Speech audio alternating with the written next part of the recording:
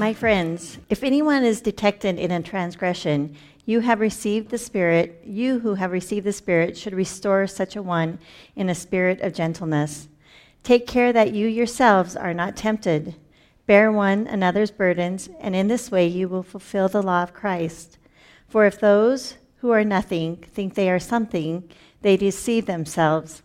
All must test their own work, then that work, rather than their neighbor's work, will become a cause for pride, for all must carry their own loads. Thanks, Karen. You got off pretty easy there. We'll bring you back when we do Leviticus here in a couple of years. This morning what I want to jump into, and I'll kind of bring us back to Galatians in just a second, but there's three questions that really emerge for me that I think deserve our attention. They're pretty uncomfortable, and it's this question of, like, is transgression a thing? Is sin a thing? Is morality a thing? And I think on some level that one's easier to handle, but these next two are at the very least likely to be pretty foreign to you, if not incredibly uncomfortable. And it's these questions of, to the extent that there is such a thing, do I need others' help? Do you need others' help? And do others need mine? Do others need yours? In other words, is this thing called morality and sin and transgression, is it purely individual? Is it all this individual journey, or to what extent is it something that we do together? And listen, if there's any truth to any of it, I hope to make it clear it's not lost on me that this is at best terribly uncomfortable, but also perhaps worth some consideration. And I'll in just a moment bring us back around to why I think Paul is even bringing this up. Here's how I've been thinking about it, because like every one of us in this room, I'm aware that we live in this socially, politically charged world. And it's more clear to me than ever that we need more places, like I hope Narrate is, that make it safe for people on both sides of all those conversations. But at the same time, the conversation that I'm playing out in my head constantly is what if someone corners you on this thing or that thing? What if someone asks for your opinion? And again, like we could spend the whole day just listing the different areas where things are so charged right now. There's the issue of public finance and public funding versus private funding, and how it is we think about tax and the poor and things like that. There's sexuality and so many conversations that impact so many people in such personal ways, and just how exactly do we think about that? And here's the way I've been thinking about it, and I think Paul has helped me to maybe get inside this a little bit more. You'll get to decide whether or not you think it's helpful for you, is like, to what extent is it important, this is the question I'm asking myself, is to what extent is it important that we agree on the specific morality of a specific thing? Like, to what extent is it important that we agree on that which is good and beautiful and true and other-centered? And to what extent is it actually even more helpful to first agree that there are boundaries? I mean, that when I play those conversations out in my head, I think that's primarily what's important to me right now, is this, like, okay, I think I'm more comfortable if we disagree on the specifics, if we can first of all agree that there is a such thing as sin and transgression, that morality is a real thing, that it does have weight and importance. And do you see what I'm saying there? Like, so what if there's more permission to disagree on the specifics if we can at least start from this starting point of there's certain things that a human can do that are all about self and not about others. There's certain things a human can do that are more conducive to evil and hurt than to that which is good and beautiful and true. There's certain things that are good and there's certain things that are bad, and if we can disagree on the specifics, maybe there's value in agreeing on that general principle. See, here's what Paul's doing, to the extent that I understand it, in Galatians. And if you're like, how are we here?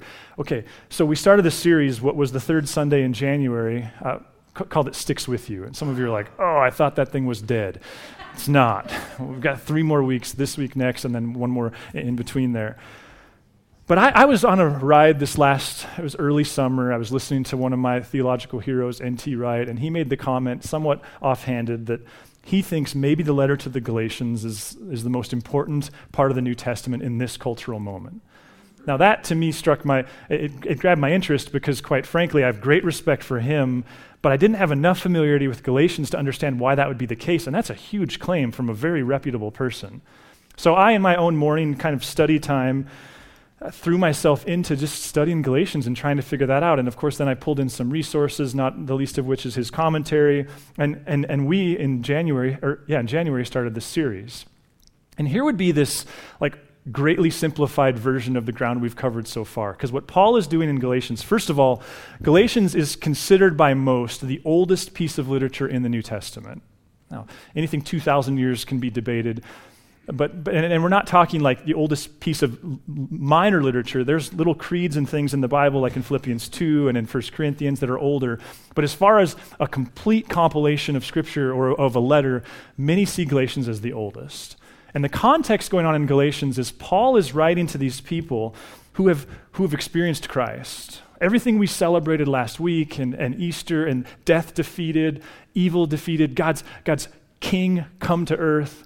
They're trying to live with the implications of that. And the issue was, for Jewish people, for a very long time, there were some really clear things that people did or didn't do if they were part of God's family. And Paul's going, those are all out. Like the only identifier that matters anymore is Christ and him crucified and what you do with him. And it just shook up the world, and especially local to the Jewish world and the regions around it. And there was great debate. And what was happening when Paul wrote the letter, to the extent that I understand it, is that you had two groups of people. You had Jewish followers of Jesus, and then you had these Gentile followers of Jesus. And more or less, they had come to an agreement, like, we'll just do two separate churches. We'll do our Jewish Jesus church, and we'll do our Gentile Jesus church, and that'll be enough. And the implications of this are huge. I'm not even going to begin to get into them this morning, but Paul shows up and goes, we're not doing that.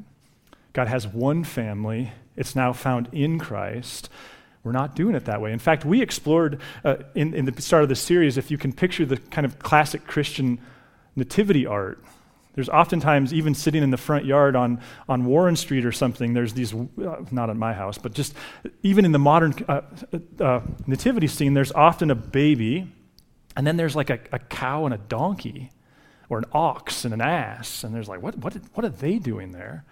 And in the oldest nativity scenes, we know that those were the three most common characters. And even that conveys this idea, because one of those animals is clean and one of them is not. And there's this value system that happened in the early church of this baby, who in a lot of art, especially Eastern art, he's not in a manger, he's in a tomb. This baby, the life, death, and resurrection of this baby started a whole new family of God and for God. So that then led to this question, and this is what Paul's getting into in Galatians 6. Okay, so if the law's gone, if the Spirit's here, if all of these kind of qualifiers are out, and that gets us into this next slide, is Jesus' way of being human and anything goes way of living. Now you can see how you would get here logically, like, okay, so if the only thing that matters is what we do with Christ, then does anything go? Because Paul in the early church, it kind of eliminated a lot of really clear boundaries. And so what do? So Paul in chapter 6, in closing up this letter, this week and especially this week and next week in particular, he's addressing this question of, okay, so what do we do then? Is it just anything goes? And listen to the way he starts. It's, in my mind, very uncomfortable. My friends, if anyone's detected in a transgression. Now, I think worth stopping there. Like, what's the observation just from that statement? What are the implications? What are the assumptions being made? Like, does Paul still see some behavior as in the best interest of everybody and others only in the best interest of self? Does he see some things as central to what it means to be human, created by God, and others detracting from that? Does he see sin? Of course he does. But what happens next, I think, is even more uncomfortable. You who have received the Spirit should restore such a one in a spirit of gentleness. Now, the ending is nice, like gentle. Okay, that's good to know, because as a parent, that's like the hardest thing to do is do discipline gently. But you see what else he just said in there? And this is one of those, like, you can breeze through it, or frankly, if you don't read the Bible this way, and this is somewhat new to me too, especially from the teaching standpoint, you just skip it. But what massive assumption is he making here? Has something to do with, like, I'm responsible to help you with your sin, and you are with mine? Now, at best, it's really uncomfortable, isn't it? In fact, listen to the way he keeps going, because this is even worse, I think. Bear one another's burdens, and in this way you fulfill the law of Christ. Now, I was in my 20s discipled by a guy and just spent a lot of time with a guy. This was quite literally his favorite verse, I think. And he taught me a lot about just serving people, because his adage was, If there's people around you that need something, he always kind of budgeted in such a way that he had extra to help people, and it was often tires for single moms and meals for people who were in hard times, and he just was generally helpful and generous, and this verse is what drove that way of living, bear one another's burdens. Now, I think it really captures the ethos of what it means to follow Jesus. I didn't know until I studied Galatians. I don't think it has anything to do with what Paul's saying here. Like, what's the burden that Paul is suggesting you need to help me carry and I need to help you with? Again, it's transgression, it's sin. Now, sometimes I think it's for me, I can't take something seriously until I first just name, like, how are all the ways this goes bad? And many of you know firsthand all the ways this has gone bad. You've been a part of religious cultures where this was abused. You're recovering from it now. You're married to somebody. You have friends and family who are these, and they wouldn't touch this place. And it's frankly because this was applied but not done very well. I've realized in this kind of post-COVID world that one of the great blessings my parents gave me and my family of origin is I'm in this very, very, very small group of people. Like, I genuinely can't think of a time where I've been hurt in God's name. Like by an authority figure, by a parent, whether that's shame or just misapplication. Like I seriously can't think of a single instance. And the more time I've spent with people, the more I realize like I'm in a really small group. And many of you aren't in my group, so to speak. You know firsthand. There's these cliches from some generations about rulers and knuckles and certain kinds of schools. Like it's everywhere. My friend, one of my closest friends, Fred, or I guess mentor friends, he has this statement where he says, nobody thrives in an environment where they're constantly being evaluated. Now, if it's true, which it strikes me as incredibly true, it's almost the opposite of what Paul's saying. Or at least it's when it goes bad, it's what happens. And he's speaking of marriages, like you can't thrive in a marriage if you're constantly evaluating one another. He's talking about work. He's talking about athletes. He's talking about all of it. And it makes sense to me. There's many of you have been in marriages that didn't make it because there was this culture. Some of you, that's what made the first few years of marriage so hard, is you had to figure out like this isn't sustainable. We've lost workplace relationships from some of this. John Townsend, the great Christian psychologist, I think it was him that I first heard say that relationships work like bank accounts, that if the deposits aren't greater than the withdrawals, it's not sustainable. And in many ways, greatly so. So how do we hold that in tension with what Paul is saying here? And then there's the reality of marriage. The person that I know who has quite genuinely spent more time with people navigating marriage than any person I know, and probably any person, maybe Gottman and a few others, but it's a huge list. One of his agreements that he asked couples to come to is just to agree you can't be the other person's Holy Spirit, which again kind of pushes against what Paul is saying. And what he means by that is his agreement, and this is the way I was taught it, and we've talked about this in the past. Teresa and I think are actually, this is one of the things we're pretty good at. His thing is, like if there's something that your spouse is doing that's driving you bonkers, and I suppose there's exceptions, but even, or to you is sin, the agreement is, God, I'm gonna talk to you about that. And if the problem is me, then please make that clear to me. And if the problem is them, then please send a friend, because I'm not doing it. Now, are there exceptions? Yes.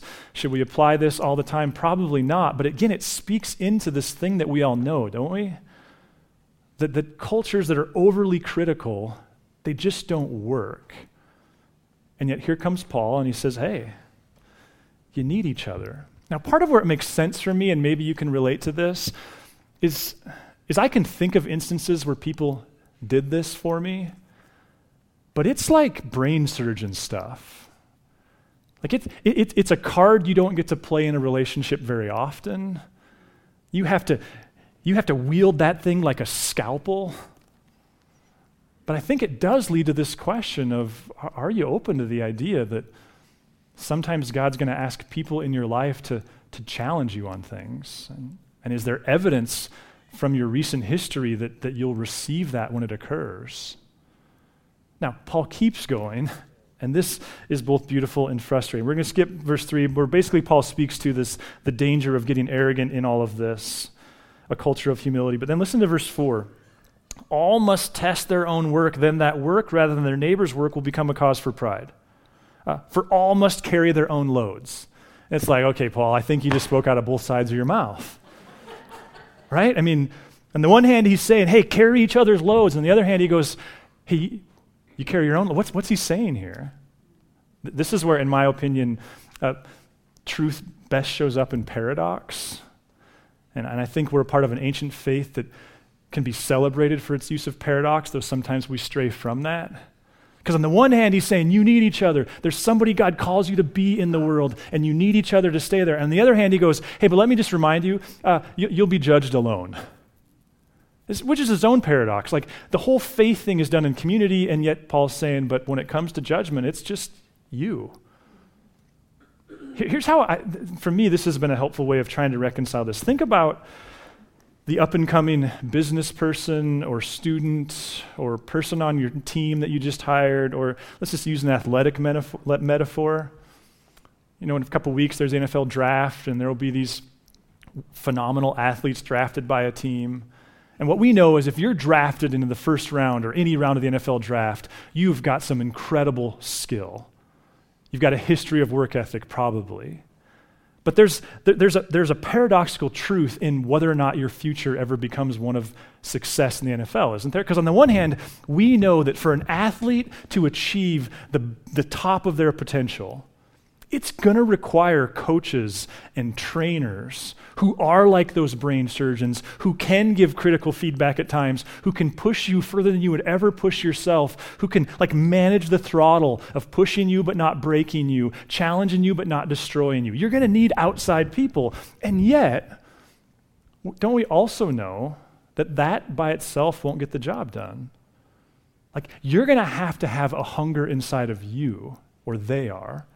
There's going to have to be an internal drive that also, independent of a coach or a trainer, is itself is motivated to move in a certain direction. And I wonder if Paul's okay with the tension of that.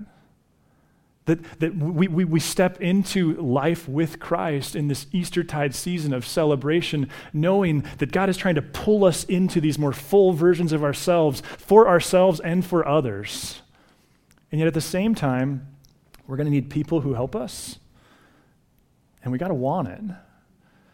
I realized here a little bit ago, it's probably been a few months, that I'm really guilty. I think it was some of the stuff that we did that I prepared for with Ash Wednesday, because Ash Wednesday is such a focus on, and Lent as a whole, of just I'm accountable to God and trying to honor that. And I realized, even though Jesus says, hey, when you pray things like, forgive us our trespasses as we forgive those who trespass against us. And what I realized is, I acknowledge the cross as a function of forgiveness in my life, but I'm pretty guilty of not living in that space of okay, God, what are you refining in me? What do I need to confess to you? And one of the tools that's become really helpful to me in that is, quite frankly, the Book of Common Prayer, and where it's helped me, especially the early pieces, is I'm really faithful at showing up in the morning, studying my Bible, doing that thing, but it's almost like I don't, there's no hello to God, and there's definitely oftentimes not a penitent beginning, but just this kind of entitled thing. And there's a particular prayer, I don't use all of this, but we have it on the screen, I have it on an app here, and I just wanted to read it from here. So I'd say probably four days a week right now I'm starting with this prayer. Almighty and most merciful Father, we have erred and strayed from your ways like lost sheep. We followed too much the devices and desires of our own hearts, and we've offended against your holy laws. We've left undone those things which we ought to have done, and we have done those things which we ought not to have done. And apart from your grace, there's no health in us.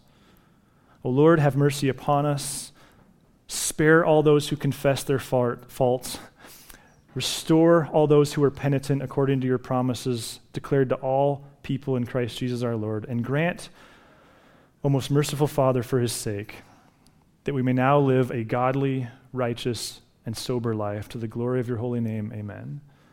And the way I was trained was then, having prayed that, read that, I'm by myself, I'm not even saying it out loud, just starting from this place of silence and just creating space, God, is there something you need to talk to me about? Is there a moment yesterday that needs brought up? Is there a habitual sin that you want to talk to me about? I mean, I know there's a bunch of them there, but is there one you want to make me conscious of right now? I think that's what Paul's getting at here, is he, far more than I ever could, understands what God is doing. That God has taken this temple, and it's soon to no longer be, but this temple is now going to be in these people, and that whole thing requires a people who don't just know the facts about his death and resurrection, but are being formed into his image. And that's going to take a real internal fortitude, a real commitment of like, Lord, this isn't about being religiously arrogant or self-righteous, or even about just like feeling bad about myself so that I can feel good about myself religiously. This is about, there's someone you need me to be. That what I get out of this life is who I become. What those that I love get out of my life is who I become. And what you get out of my life is who I become. And somehow staying open to, there's for sure a couple major ways that God is going to do that.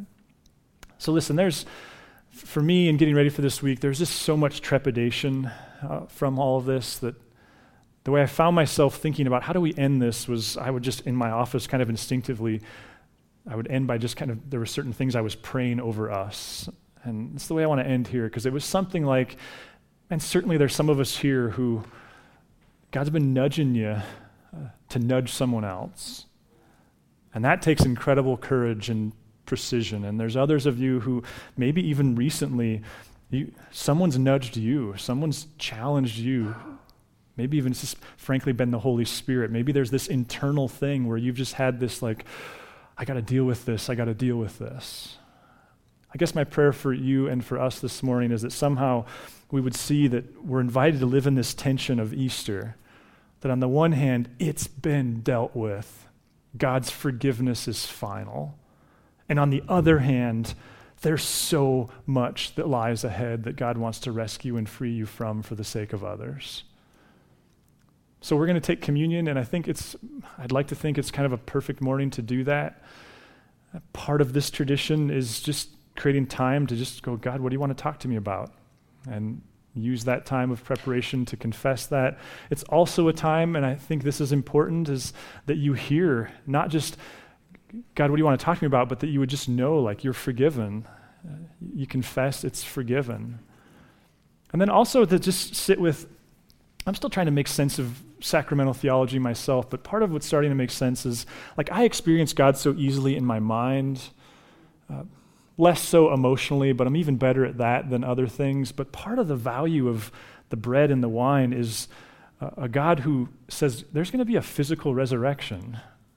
And it would make sense that this God would want us to experience his presence in the material world, in bread and wine. And so if you've not done this, we'll loop to the front, and then Hannah's going to come lead us through it. But it really, here I think is the prayer, God, would you take my life? Would you send your Spirit into me? Would you send me into the world for your sake and others? And then, God, would you take this bread and this wine, and would you send your Spirit into it, that I would know your presence and that you would feed this life with you. So let me pray. The band's going to come up here. God, Lord, we get that sin is serious. We get that culturally we're struggling with these conversations. I personally am so grateful to be a part of a place where we don't have to agree on everything, but Lord, would you continue to refine us in the way we think about the reality of, man, there's things that are helpful and things that are destructive. And would you take seriously that it's that very truth that made the cross essential, that we need freed from evil, freed from our own brokenness. So my prayer, Lord, in the days, the weeks, the months, the years that follow would be that you would continue, not just in this community, but in communities all over Helena, build us into who you call us to be. We love you. Amen.